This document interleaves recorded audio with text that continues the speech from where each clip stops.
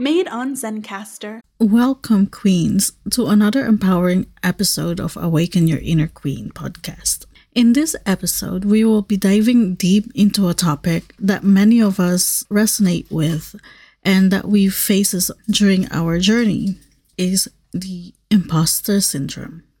So whether you're a seasoned professional or just starting out on your journey, it doesn't matter because the imposter syndrome can cast a shadow over your accomplishments and make you question your worth. So I wanted to shed a light on this common thing so that it can empower us all to overcome it, or at least give you some ideas on how to deal with it when it creeps up on you. So remember that even queens have their off days, so stay tuned. Welcome to the Awaken Your Inner Queen podcast. I'm your host, Genesis Van Veen, and I'm a spiritual and a mindset coach, NLP and hypnosis practitioner, and a tarot and oracle reader. I have a burning passion with helping you awaken your inner queen and to start claiming your space in this universe unapologetically. So, if you are curious about spirituality and how to incorporate that to your own self-love routine, then you are in the right place. So, are you ready? Have you ever felt like a fraud, questioning your own abilities and accomplishments? Having that nagging voice inside your head that whispers, you're not good enough, or you don't deserve this success, or even the thought of, who the hell do you think you are to be doing XYZ?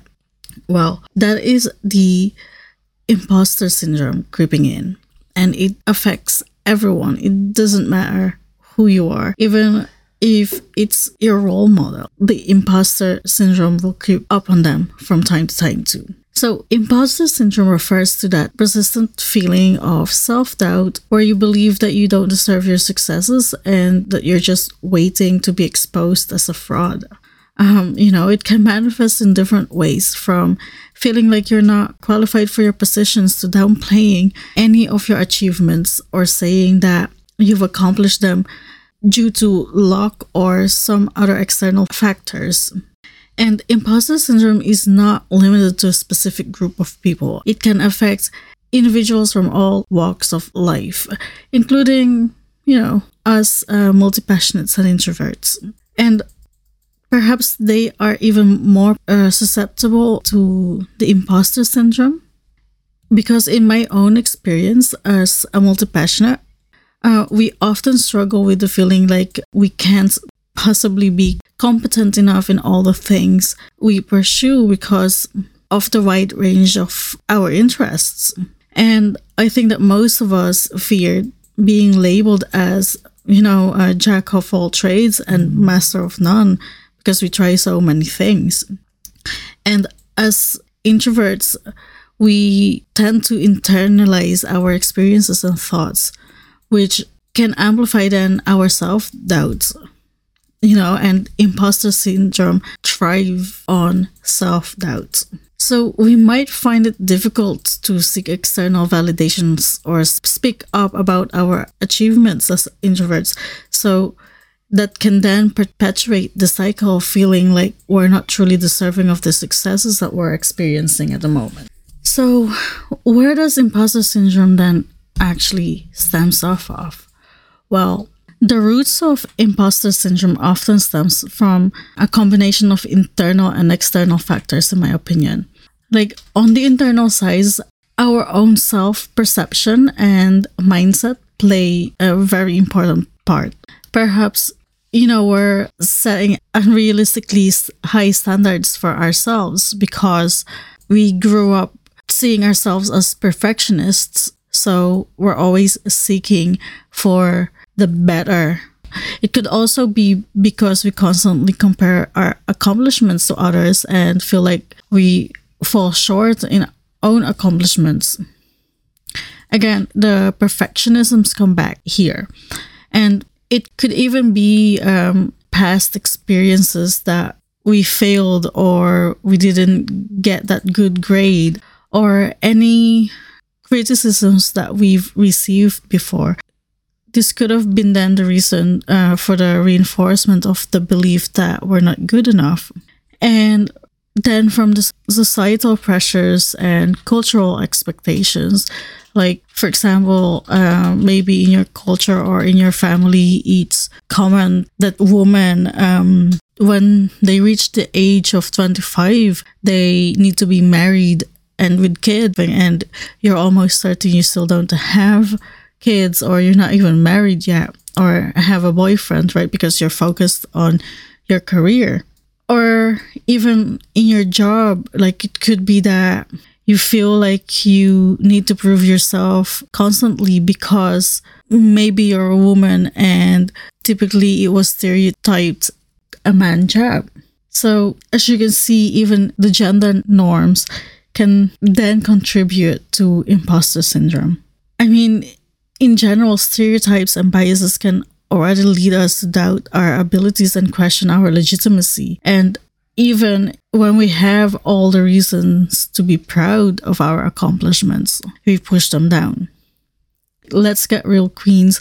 We all have those moments where self-doubt sneaks in, making it challenging to embody the principles, that we are preaching to our audience. So how can we deal with it then when it creeps up? Like, what strategies or steps can we use to overcome the imposter syndrome so that we can reclaim our power back? Well, in my opinion, it starts with self-awareness. Recognizing that, the feelings of self-doubt are common and that it doesn't necessarily reflect our true abilities. And as someone who has a multi-passionate nature, for example, recognizing that just because I have a diverse interest on things doesn't necessarily mean that the knowledge that you have on all the different things are inadequate. Okay. So I say let's embrace this trait of ours and acknowledge that being curious and having diverse interests is a strength and not a weakness. And then for me, building a strong support system is very important too. Like, being surrounded by people who uplift and inspire you and who will remind you of your value and accomplishments when the imposter syndrome strikes will be a huge help. So, in my opinion, engaging in open conversations about how you feel or when this imposter syndrome creeps up, having that open conversations with your friends and family or life coach or mentors, if you have one of them, right? Be open about this. You'll be surprised to find how many others have experienced the same feelings, and they also may even surprise you with the guidance and support that they can and are willing to give to you.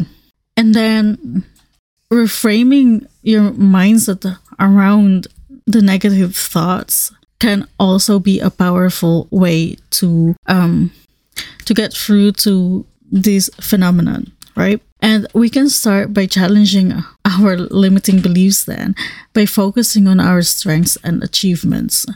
We can do this by just as simple as keeping a journal of our accomplishments, whether they are big or small. Just list them down, because if we can keep track of our accomplishments, we can always refer back to them when the imposter syndrome starts to creep up on you. So recognize that no one is perfect and that it's okay to make mistakes or have moments of self-doubt. Just remember that it's the journey of growth and learning that truly matters and not the destination necessarily. I encourage you to, embrace the idea of being a work in progress and to allow yourself the grace to learn and improve along the way. And these 3 steps, they can be used simultaneously. It doesn't need to be used like step by step. But I do think that it does start with self-awareness. And once you're aware of it, you can then build your own strong support system. And once you've been able to talk about how you're feeling with this imposter syndrome, you can then reframe your mindset. So that's why I list them down as like that, because I do feel that it always begins with self-awareness and it then ends in reframing your mindset, and it goes in a cycle like that. Like, I can give you an example. Like, recently I had imposter syndrome creep up on me, and I felt like a fraud, and literally, like, I fear that others will perceive me as inadequate and deem me unworthy. And in all honesty, it was my fiance that got me through it again, and like, he has always been my biggest supporter and cheerleader. He believes in me when I struggle to believe in myself, and he sometimes even recognizes signs of my self-doubt and gently encouraged me to confront them, and sometimes even before I notice it. And when I then get open and have these honest conversations about my feelings, he will then, reassure me of my worth and capabilities. He'll just remind me of some of the things that I've accomplished. And I really believe that having someone who believes in us in that way can make all the difference. Another example was when I started this podcast, and the imposter syndrome has hit me super hard. I was seriously overwhelmed with self-doubt and felt like I was in over my head. But my fiance was there every step of the way, offering words of encouragement and reminding me of my past accomplishments. With that, he helped me reframe my mindset, focusing on what I've already accomplished, instead of me staying in that mindset of, fixating on what I felt was my shortcomings. And next to like having that support as well, I think it can also help boost our confidence to take risks and take inspired actions when we have someone to talk to, because then it can help us get through the imposter syndrome. And sometimes you already have that support, and that support will be the one that helps you recognize and be self-aware of what you're thinking.